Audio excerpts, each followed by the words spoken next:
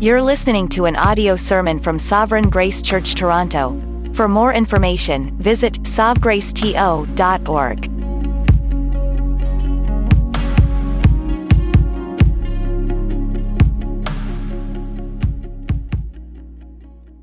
We do want to look together at God's Word this afternoon. I'm not going to say this morning. This afternoon. Okay, I got it. All right, good. From James chapter 5. So I'll encourage you to please look with me at James chapter 5. And I'm going to read for us from verse 13 down to verse 20.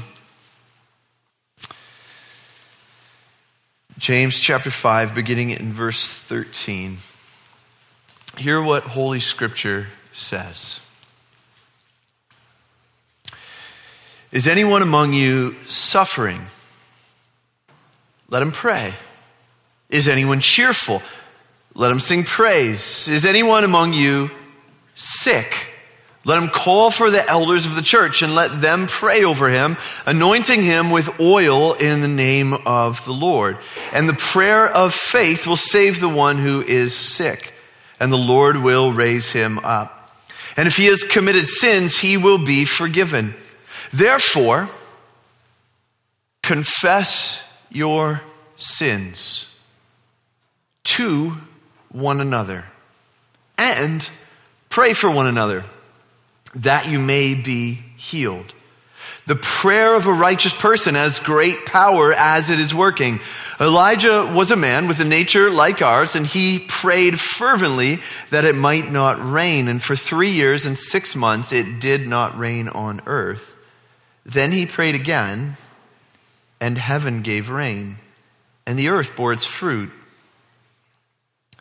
My brothers, if anyone among you wanders from the truth, and someone brings him back, let him know that whoever brings back a sinner from his wandering will save his soul from death and will cover a multitude of sins. This is the word of the Lord. If I were doing an honest assessment of these verses, I would point out to you that especially in verses 13 to 18, every single verse mentions prayer. The emphasis of the text is on prayer. The theme of the text is prayer.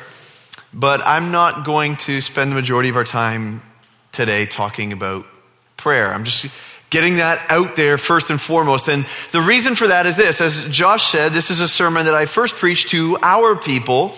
And in our context, I preached first on confess your sins to one another. And then in this coming week, I'm going to be preaching on the prayer dynamic of this text. But you guys have an in-house prayer expert already, so I'll let Tim fill in the content on prayer as he is able in coming weeks. But for now, I want to focus our time in verse 16, where James says, therefore, confess your sins to one another. So as we get set to do that, I'll ask you to please pray with me. Father God, we confess. It is a lot easier to confess the sins of others than to confess our own sins. And because our view of you is so small and our view of other people is so big, it's often more difficult to confess our sins to other people than it is to a holy God. We need grace. We do not want to be hearers of the word only. We want to be doers of the word. And so we pray, work in our hearts. Give us sufficient humility to hear the word today and to become doers of the word. We ask in Jesus' name. Amen. So I've been having a number of health issues lately. Nothing major, just annoying, a lot of annoying things. And one of them that was really driving me nuts, along with, fatigue and anxiety and these types of things, was just these muscle twitches I've been getting. And it's just like these ongoing little muscle spasms, and I can't stop them, and there's nothing that I could do. And so I did what, most 21st century people do. Instead of going to a doctor like a smart person would do, I just decided to ask Dr. Google. Google is a terrible replacement for a doctor. Don't ever do that. But that's what I did. So I went on Google and I started reading about my symptoms. And, the first thing you always find is, it's cancer and you're going to die. But then after that, once you sort of sort through, okay, maybe it's not that, I found that it might just be magnesium deficiency. That sounds a little bit better, right? I kept reading. According to Stats Canada, 34% or more of Canadians aged 19 plus have magnesium deficiency. So it seems, it's pretty common. A lot of us here probably have magnesium deficiency. And so I thought, well, what does that look like? And so you go on these health websites and they never have any agenda. They are always totally unbiased and very scientific. They're not ad run or anything. Okay, of course they are. I'm being sarcastic. But this website in particular seemed helpful to me. It said this about those who have magnesium deficiency. I wrote this down because it's a long list. This is what it might look like. Fatigue. Yep, got that. Aches and pains. Yep, I'm not getting old. It's magnesium deficiency. Mood problems. Definitely the magnesium deficiency. Muscle cramps, migraines, irregular sleep patterns, insomnia, heart irregularities, muscle twitches and spasms, anxiety, digestive trouble, lack of appetite, brain fog, memory problems, depression, ADHD, and on the list goes, depending on which website you are looking at. So apparently all my problems, not just the muscle twitches, come back to magnesium deficiency. So you know what? Being an idiot, I decided I'm going to give this a shot. So I went to the store, actually Stacy went to the store for me, and bought some magnesium supplements. And so I started taking the magnesium supplements, and lo and behold, as long as I'm taking them, I have found my muscle twitches have actually stopped. Things have started getting better. I have experienced health benefits from it. And then this weird thing started happening as well. As I was taking the magnesium, I found I've had for years, I have just always been cold. As long as I can remember in my life, I've just been cold. And all of a sudden now I'm like hot. My body temperature is running hot, and someone suggested it's menopause. It's not, I promise. It's got to be the magnesium. So it's this strange. All of a sudden, I'm experiencing this broad range of things from simply adding magnesium into my diet. Why in the world am I talking about my bizarre health experiments with my own body? It's because of this. I'm convinced that Christians as a whole, more than 34% of us suffer not just from magnesium deficiency, but from confession deficiency. In other words, in our spiritual diets, there is insufficient confession of sins to one another. And just like magnesium deficiency, which comes with a wide range of symptoms and problems, things that may be related, may not be related, but it's hard to trace back to one source, I would suggest this, that as we begin to introduce confession of sins back into our spiritual diet, we will experience a broad range of health benefits. Things will begin to get better where we didn't even know that they were bad. So if you are not confessing your sins, what might it look like? What might it result in? It might result in a broad range of symptoms. According to this text in James 5 that we're looking at, it may lead to physical sickness. I think as you look at the broader teaching of Scripture, and we're going to look at some of that in our time together today, what you will find is that it will also result in a lack of joy. A lack of softness of heart, tenderness towards the gospel, towards others. It might result in a withdrawal within myself, a withdrawal, a pulling back in relationships because things that are unconfessed, I want to keep them hidden. And so I pull back within myself. It might result in a coldness and a hardness of heart, both towards others and towards God. But confession of sin, when introduced into our spiritual diet, will stir us, will warm us, will soften us to the things of God. Again, I don't want you to take my word for it. I want to argue that from the text this morning, or this afternoon. I did it, Josh. This afternoon, I want to argue, first of all, the confession of sin is for all believers. So we look at our text, confession of sin is for all believers. James 5:16, therefore confess your sins to one another and pray for one another that you may be healed. Therefore, confess your sins to one another. The word therefore begins the command, which means we should look back at what just came before. And right before our verse, it says this: if he has committed sins, he will be forgiven. There was a willingness on the part of God. There was a willingness on the part of the Lord, an eagerness on the part of the Lord to forgive those who confess. Therefore, confess your sins to one another that you may be healed. Now, confession is more than admitting something to God that he didn't know, right? Sometimes when we confess our sins, we think of confession in the case of just simply saying something that the other person didn't know. When we confess our sins to God, what we're doing is we're actually agreeing with him. He has seen it already. All things are exposed to him. He knows all things, and confessing is simply agreeing. Yes, the sin is there. Yes, it's as bad as you say it is. Yes, it means I deserve the punishment that you say I deserve. Confessing our sins to one another is an acknowledgement that what God has declared about us as sinners, as rebels, is true.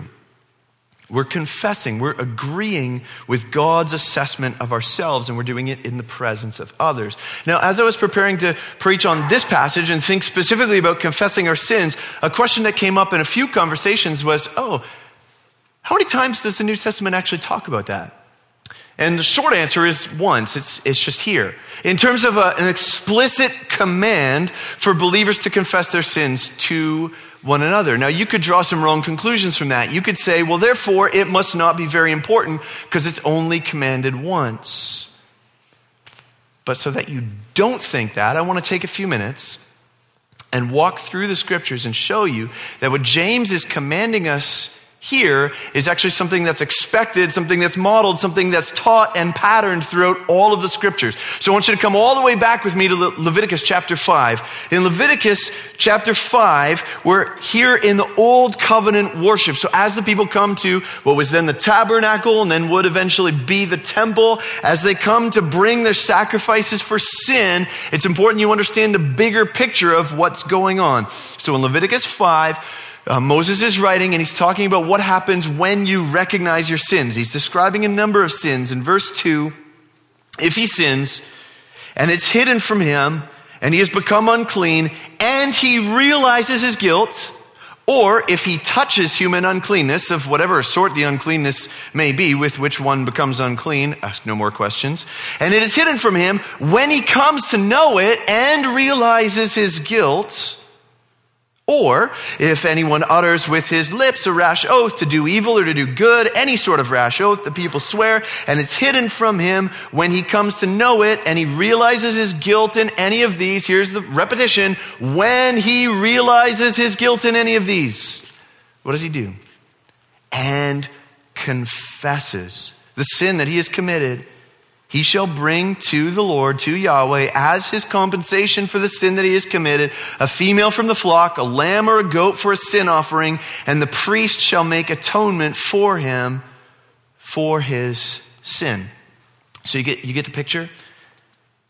He goes before the priest in the temple into the court, and he confesses his sin. It is a public declaration of what it is that he's done. It is a part of an act of repentance. He brings a sacrifice. He transfers his guilt onto the sacrifice. The sacrifice is put to death. There is death in his place so that he may be forgiven. So there's public confession that's part of repentance that leads to forgiveness, reconciliation with God. Now that pattern is consistent throughout the Old Testament. It goes all the way up as we approach the New Testament. So as you come up to the time of John the Baptist, in Matthew chapter 3, we find this again. In those days, John the Baptist came preaching in the wilderness of Judea, repent, for the kingdom of heaven is at hand. Matthew 3, verse 5. Then Jerusalem and all Judea and all the region about the Jordan were going out to him, and they were baptized by him in the river Jordan. What were they doing? Confessing their sins. Verse 11. John would say this. He would explain the baptism this way.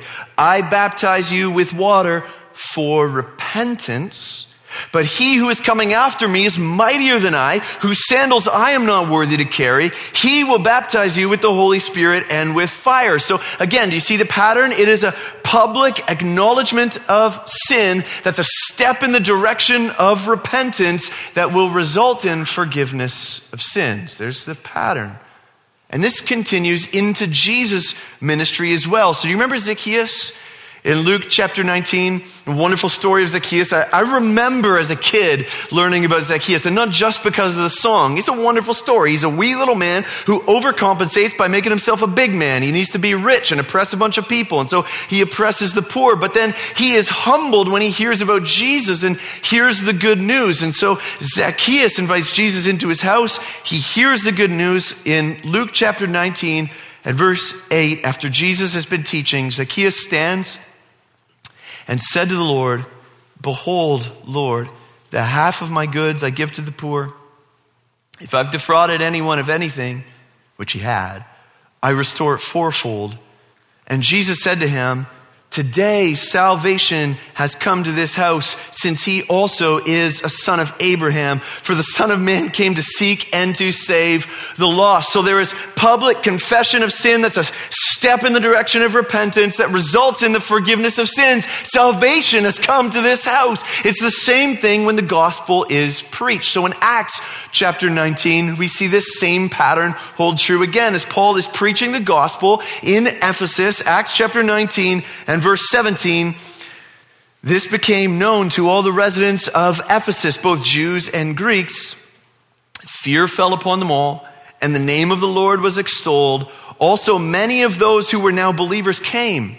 What are they doing as they come out into the public square? What are they doing? They're confessing and divulging their practices. And a number of those who had practiced magic arts brought their books together and burned them in the sight of all. And they counted the value of them and found it came to 50,000 pieces of silver. This is an incredible amount of money. So the word of the Lord continued to increase and prevail mightily. In other words, salvation has come to this town. So there is public confession of sins that leads to repentance. Let's burn all the books, and salvation comes as a result. You see the pattern?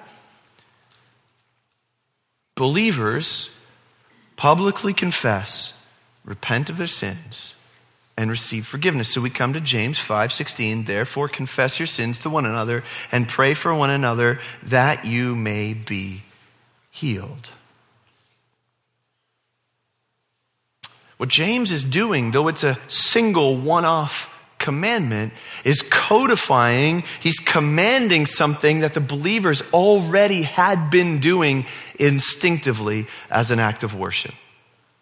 And just to show you that it doesn't just end with the New Testament church, I want to quote from church history a couple passages here from some writings called the Didache, which is a word that just means teaching. And it's not scripture. It looks like scripture sometimes, the way it's written and the way it's quoted. It's not scripture. It's just evidence of what the early church after the New Testament was believing and what they were practicing and what they were teaching. And this is what the early church writes. In the Didache, in their chapter 4, verse 19, says this, in church, thou shalt confess thy transgressions and shalt not betake thyself to prayer with an evil conscience. This is the way of life. You catch the important step that's just been made there? You ever see someone get saved? They become a believer. They trust in the gospel for the first time. And they're just so full of joy and they're full of life. It's amazing. They've got nothing to hide. They know that they're a wretch. And so they come and they're like, man, my life is a mess. But look at this. Jesus has saved me. And so they're open with their confession of sin and they're transparent and they're honest in their evaluation of themselves. And it results in joy and love. And it's like bubbling up and over and out of them. And we rejoice in that. But then sometimes as we go on in the Christian life, you know what? The joy begins to shrink and our hearts aren't quite so soft and the gospel doesn't seem quite so special, quite so exciting. Do you know why I think that is? I think that's because we've lost sight of what the Didache is teaching, instructing Christians to do. I think it's because we've lost sight of what James himself is commanding in James chapter 5, that as we stop confessing sins, we stop believing, we stop putting our trust in the gospel over and over. And so the repentance isn't as continual. And so the gospel isn't as joy-giving, isn't as life-giving. And so our hearts just become dull and hard. And we begin to hide rather than confess our sins. In the Didache in chapter 14, they go on, they say again, on the Lord's own day, gather yourselves together and break bread and give thanks. First, confessing your transgressions, that your sacrifice may be pure. And let no man having his dispute with his fellow join your assembly until they've been reconciled, that your sacrifice may not be defiled. For this sacrifice is what was spoken of by the Lord. In Matthew chapter 5, Jesus taught this to those who were at that point worshiping according to the old covenant. They would bring their sacrifice to the altar. And Jesus says, as important as it is, because it's commanded by God to bring your sacrifice, as important as that is, if you remember that your brother has something against you, leave your sacrifice. Go confess your sin. Be reconciled to your brother first, and then come back and worship. This is the sacrifice of worship that Jesus wants, one that begins with confession and reconciliation. In your gathering, in your church service, when you are singing and you're rejoicing in the gospel, as you are being led by your pastors and others in prayer, are you joining with them in the confession of your sins? Is confessions of sins simply relegated to something that you do when you become a Christian, or is it something that is part of your regular worship as you gather, that you are confessing your sins? Are you making it a part of your spiritual diet? As you prepare to come to church on a Sunday, as the early Christians did in the writings of the Didache, are you asking yourself, wait, before I bring my sacrifice of praise to God on Sunday as I come, am I confessing my sins, my offenses to other believers, and am I being reconciled to them first? See, we can confess sins corporately in our worship service, in our songs, in our prayers, but at best, this is merely a supplement. It won't be enough. It won't be the whole of what you need in your diet. Here's how I know that. When we confess our sins corporately, and we do this at our own church as well, when we confess our sins corporately, there are only so many sins that we can confess. We can only be so specific before it becomes inappropriate. But there are specific sins that you have committed that must be confessed. Where are you doing that in your life? As you come to church week by week, as you come to church this week, who knows? Who have you told about those words that escaped your lips this week? The gossip, slander, the lies? Who knows about the selfish ambition that exists in your heart? Who knows about the ways that you fudged numbers, the ways that you just kind of cheated a little bit at work this week to get yourself ahead? Who knows about your rivalries and your dissension and your jealousy? Who have you told about these things? Who are you confessing these things to? Who knows where you are prone to wander? Confession of sin is for all believers because it is a part of repentance, continual, ongoing repentance. It's for all believers.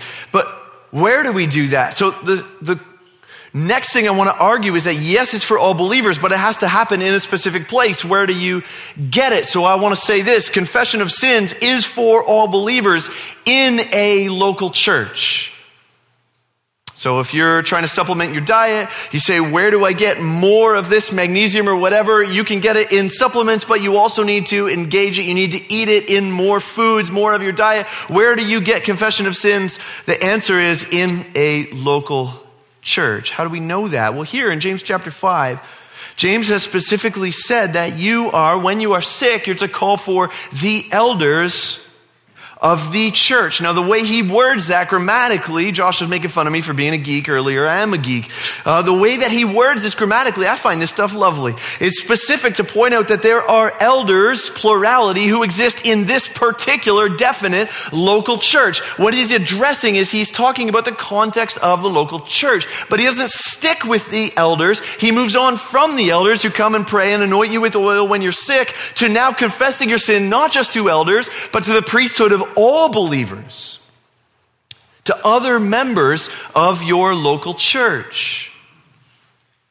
So that the local church should be to us, and this is hard, some of you have been burned by this.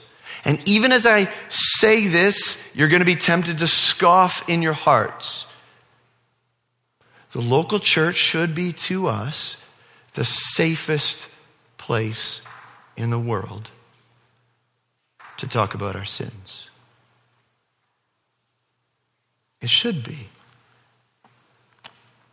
In our church, we have a membership covenant. I know you have similar commitments that you make to the church and that the church makes to you. And in our membership covenant, we include this: I promise to avoid all backbiting and gossiping and unrighteous anger. Which means that as I confess my sins to a brother or sister in my local church, they have already promised me they will not become unrighteously angry at me, and they will not gossip about me and my sin. I've received that promise even before I confess. Do you have that here? We encourage this, we say this in our membership covenant. It says, I further engage to watch over you, my brothers and sisters, in brotherly love, to remember you in prayer, to aid you in sickness and distress, to cultivate Christian sympathy and feeling and courtesy in speech, to be slow to take offense, but always ready for reconciliation, and mindful of the commandments of our Savior to secure it without delay. So that I know as I go and as I confess my sins, my shortcomings, my failure to a brother or sister in my local church, I know that they are going to cultivate Christian sympathy and feeling and courtesy in speech. I know that they're going to be slow to take offense, and that even where I do offend them with my confession of sin, they're going to be ready for reconciliation, and they're going to want to secure that quickly with me. Do you have that? In your local church, as you are committed to the brothers and sisters here, do you operate with an understanding that as you confess your sins, your brothers and sisters are likewise committed to you, to your good? I say, well, what about if my sin's really bad? Like really bad? Well, again, in our membership covenant, we include this line: if I am overtaken in any fault, I will be subject to biblical discipline, which seeks my restoration. And I know you make a similar commitment here. If my sin is outward, if it is demonstrable, if it is egregious, if it is continued, if it is unrepentant, then I know I will be subject to discipline, but don't miss the point. It is for our restoration. Even the discipline is for our good. The local church should be the safest place in all the world for us to confess our sins. So, well then, does that mean I just confess my sin to anybody? Who? To whom should I confess my sin? Any old person in my church? Well, no. I would say to appropriate members in your local church. There can be, for any number of reasons, certain people that it would be inappropriate to confess certain types of sins to. So my children, I have, as Josh said, I have 4 daughters, and they range in age from 13 down to 5. And my 5-year-old is the tiniest 5-year-old you've probably ever seen in your life. She got on the scale the other day. She was so excited. She looked down and she was 32.7 pounds. That's like not even 10 pounds a year she's managed to amass. She has done nothing with her life. I don't know. She weighs 32.7 pounds. She is, if the doctor said if you lined up 100 kids her age, she would be the 3rd smallest. She is so small. And so it's not uncommon when I watch my kids walk home from school to see one of the older ones carrying at least 2 backpacks, because they're carrying, their own backpack and her backpack. It would be entirely inappropriate for my 13-year-old. I think her backpack weighs more than 32.7 pounds. If she were to take that and just throw it on the 5-year-old, she wouldn't make it home that day. She would be laying on the ground underneath it. It would be entirely inappropriate. It is appropriate for the smaller one to put her burden on the bigger one, the stronger one, but not the other way around. And the reality is that as you confess your sins, what you're asking someone to do is help bear your burden. And so what you need to do is go to one who is able with you to bear that burden, to bear that weight. You need to go to those who will take you to where you need to go. Go to those who will be able to find you the help that you need. When I was a teenager, I was an idiot. And so we were at Canada's Wonderland. I remember this one time. It was a great day. It was like so hot. You know the days that you're really happy to be at Wonderland? It's so hot. But again, I was a teenager, so I didn't have a hat. I didn't bring any water. I was just like, I'm just going to be good. And so we spent the entire day. It was me and my uncle, and we're just running around, just going from roller coaster to roller coaster. We didn't stop to eat or drink or any of those types of things. And we're waiting in line after line in the sun. And so eventually, we're waiting in line for this one roller coaster, and we've been waiting for a while. So we get, kind of up close to the front. And as we're getting closer and closer to the front, something really weird started happening. Everything just it was like someone just turned down the volume.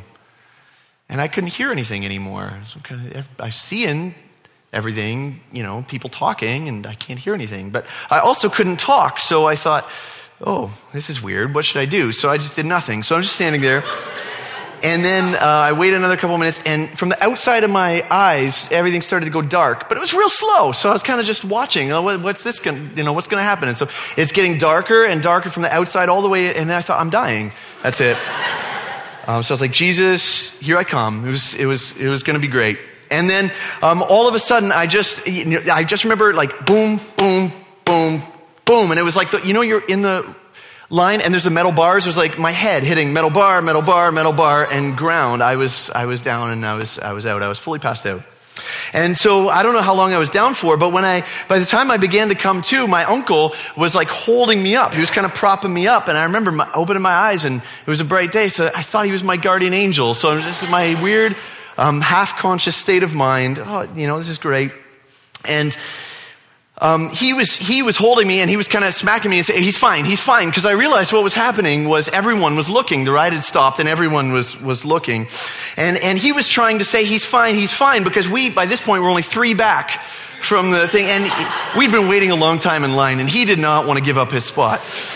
So he was trying to hold me up. He thought that's what I needed. That was not what I needed at that point. They knew that, so everybody hated me. They stopped the ride, called the paramedics. They brought the paramedics across to the stretcher and everything. Anyway, despite causing everyone else an inconvenience, what I needed in that moment was not someone to pretend that I was okay, but someone to get me the help that I needed.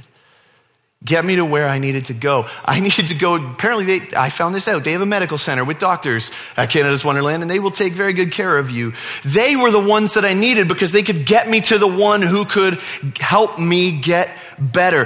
What is the help that we need? In James chapter 5, as we confess our sins, look at verse 13. Is anyone among you suffering? Let him pray. Go to God. Is anyone cheerful? Let him sing praise. Go to God with that. Is anyone among you sick? Let him call for the elders and let them pray over him. Let the elders anoint him with oil in the name of the Lord. Take him to God. And the prayer of faith will save the one who's sick, and the Lord will raise him up. It's God who's going to raise him. If he's committed any sins, he'll be forgiven, not by some mysterious force, but by God. Therefore, confess your sins to one another and pray for one another that you may be healed by God. The prayer of a righteous person has great power as it's working. What does it mean as it's working? As the prayer is working, as God is working through the prayer. Elijah was a man with a nature like ours. See, the power is not in him. It was the power of God. And he prayed fervently that it might not rain. And for 3 years and 6 months, it did not rain. Then he prayed again, and heaven gave rain, and the earth bore its fruit. Who did that? That was God. When we confess our sins, what do we need? We need someone to come alongside us and listen to us and ask us questions about our sin and to draw out our hearts and then to weep with us over the wickedness and the evil of the sin. We need someone to take our hand and say, come with me, and go to the cross and show us the cross again and say, look at what your sin did. But look at what Jesus did about your sin. The price is paid. On the cross, he said, it's finished. And then we need that person to take us by the hand and walk us from the cross to the empty tomb and say, look, Jesus isn't here. He's raised. He has power over sin and death and hell, and he's got power to help you. Now let's walk from the empty tomb along the path of Jesus. What are the steps of repentance? What does it look like to follow Jesus now? We need someone to walk with us, to take us to the cross, to the empty tomb, and to the path of Jesus, to discipleship. What does it look like now to walk in repentance? That's what we need. So what should confession of sin look like in a local church? Well, if you're the one confessing, it should look like full confession. It has to be full confession that you may be healed. If you go to the doctor, all the commentators talk about this confession of sin and praying for one another that you may be healed, as if it's the form of preventative medicine that James is offering here. If you're going to the doctor and you're trying to receive a diagnosis, someone to help you, you have to give him all the information. Likewise, as you confess, your brother or sister is only going to be able to help you so much as you share with them. It should be full confession for healing, and it should be full confession with repentance. Sometimes what we do as Christians is we think, oh, I'll just say my sin and then that's enough. And we don't think about what actual steps of repentance look like. But when Zacchaeus confessed his sin, he gave his stuff away. When the people in Ephesus confessed their sorcery and their witchcraft, they burned the books. Confession is only one of the steps. It's a step leading towards repentance that results in restoration. Confession is not an end in and of itself. It's a step along the way. So it should be full confession that we may be healed. It should be full confession that leads to repentance. And it should be full confession that includes follow-up from the one who's being confessed to. You see how weighty this is? Look at verse 19. My brothers, if anyone among you wanders from the truth and someone brings him back, so if someone hears this word today and thinks, I need to respond to the word and I need to confess, and they come to you and they confess their sins, realize how important your role is as the one who is confessed to. If someone wanders from the truth and someone brings him back, you bring him back. Let him know that whoever brings back a sinner from his wandering will save his soul from death and cover a multitude of sins. This is why it has to happen in a local church, because there must be follow-up. There must be that step of saying, now let's walk this out together along the path of discipleship for as long as God grants us grace to do this together. That sounds serious, right? It's weighty. There are scary implications of all of this, which is why I wanted to end on this note. Confession of sin, yes, it's for all believers, and yes, it takes place in a local church, but why does it happen? It happens for this, for the church to grow in love. Confession of our sin stirs us to love God first. I take every opportunity I can to quote Augustine, the 5th century writer and preacher. He writes this in his book called Confessions. He's trying to address why. Why would he take the time to write out the story of his life in a prayer to God and confess all the ways that he falls short, all the ways that he's messed up? Why would he take the time to do that? He says this, I do this, my God, not because I love those sins, but so that I may love you.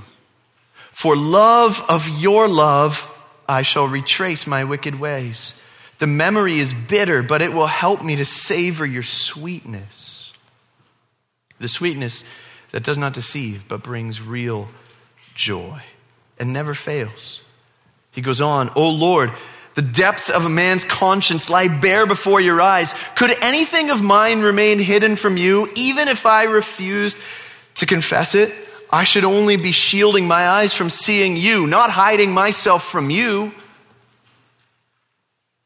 But now that I have the evidence of my own misery to prove to me how displeasing I am to myself, you are my light and my joy. Taking the time to confess your sins and have someone draw you out helps us to realize how displeasing we actually are to ourselves, so that we can stop looking for satisfaction and joy and fulfillment in ourselves and find it in the sweetness that is our God. Have you not known this experience? The pressure, the burden, the weight of trying to be enough, of trying to be satisfied in who you are and how you dress and how you perform and how you work and how you look and the image that you put forward to other people and the ways that you keep God's law and the ways that you perform Christianity and the ways that you do all these things and put yourself together, and it puts this weight on you, this burden on you that eventually is crushing until you confess your sins and you go back to the cross and you speak out loud, God, I am insufficient, I am broken, I am entirely displeasing, I am not enough. And in our confession in that moment, what we find is that Jesus is enough. And that though we are not good and we are not glorious, He is. And He knew our shame and our sin and our guilt and our burden. But that's exactly what He bore on the cross. So that confessing sins creates this glorious unburdening experience. For the first time in conversion, when we put our trust in Jesus for the first time and receive forgiveness of sins. But then, as Martin Luther said, the Christian life is one of continual, ongoing repentance. As we go back again and again and confess our sins, don't we find that there at the cross, as we confess our sins and our shortcomings, the glorious sufficiency of Jesus pours forth streams of love and affection into our hearts, so that as we find His grace is sufficient for us, we are stirred to love Him more and more. This is exactly what Jesus was getting at in Luke chapter 7.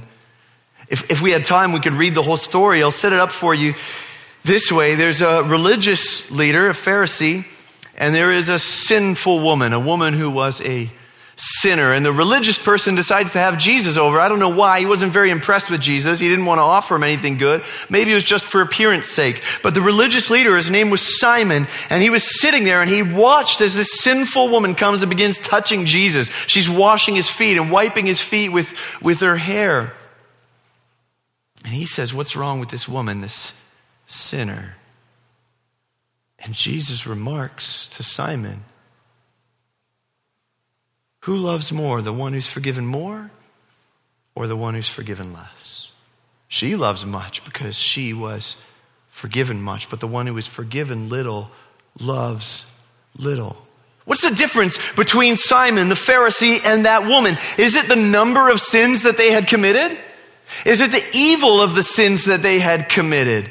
I would argue that if anything, the sin that God hates the most is pride, particularly when it is clothed in religious garments. So I actually think one of them was a bigger sinner at the table, but I don't think it was who Simon thought it was.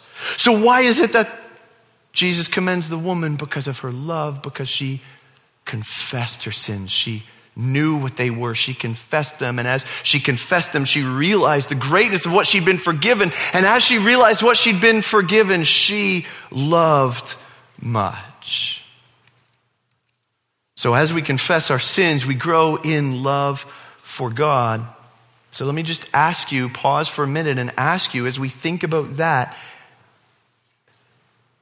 if you, on a scale of 1 to 10, had to rate your love for God today as you come to worship, where are you? Where's your love for God? If you want your love for God to grow, we need confession of sins. Confession of sins causes our love for God to grow. Confession of sins also stirs us to love one another. Here's Augustine again, because Augustine, remember, as he's writing his confessions, he's writing them as a prayer, so he is talking to God, but he's also writing them in a book so that lots of other people will hear these confessions. And so he also writes about, well, why would I take the time to confess in the hearing of other people? And so he writes this: but when others read of these past sins of mine or hear about them, their hearts are stirred so that they no longer lie listless in despair, crying, I cannot. Instead, their hearts are roused by the love of your mercy and the joy of your grace, by which each one of us, weak though he be, is made strong, since by it he is made conscious of his own weakness. And the good are glad to hear of the past sins of others who are now free of them. They're glad not because those sins are evil, but because what was evil is now evil no more. You know that experience where a brother or sister shares their sins with you, they confess, they repent, they receive forgiveness, and then there's joy. Don't you find in that moment your heart being knit to theirs as they drink of the same well of God's rich mercy and forgiveness of sins? Can I offer a word of warning? In Luke chapter 15, something strange happens. Luke chapter 15, verse 1. Now the tax collectors and the sinners were all drawing near to Jesus, and the Pharisees and the scribes grumbled, saying, this man receives sinners and eats with them. It is entirely possible that as you watch sinners who commit these sins that you don't like, you disdain, and you watch these sinners commit these sins and then come back to Jesus and act happy about their forgiveness that they have, that something in your heart might not actually be knit to theirs, that your affection might not be stirred for them. But let me warn you, in that moment, your heart is responding like the Pharisees and the religious leaders, not like our Heavenly Father. Jesus says, here's the right response of the heart. When a sinner repents, no matter how much of a sinner they are in your eyes, when they repent and receive forgiveness, Jesus tells us this in Luke 15, verse 3. What man of you, having 100 sheep, if he's lost one of them, does not leave the 99 in the open country and go after the one that's lost until he finds it? And when he's found it, he lays it on his shoulders, rejoicing. And when he comes home, he calls together his friends and neighbors, saying to them, rejoice with me, for I found my sheep that was lost. Just so I tell you, there will be more joy in heaven over one sinner who repents than over 99 righteous persons who need no repentance. The heart of our Father is to rejoice at confession of sins and forgiveness granted. And we as a church, as we confess our sins to one another, must respond likewise with joy, with rejoicing, and with celebration as your brothers and sisters confess their sins to you, and we go together to the cross and to the empty tomb and on the path of restoration and repentance.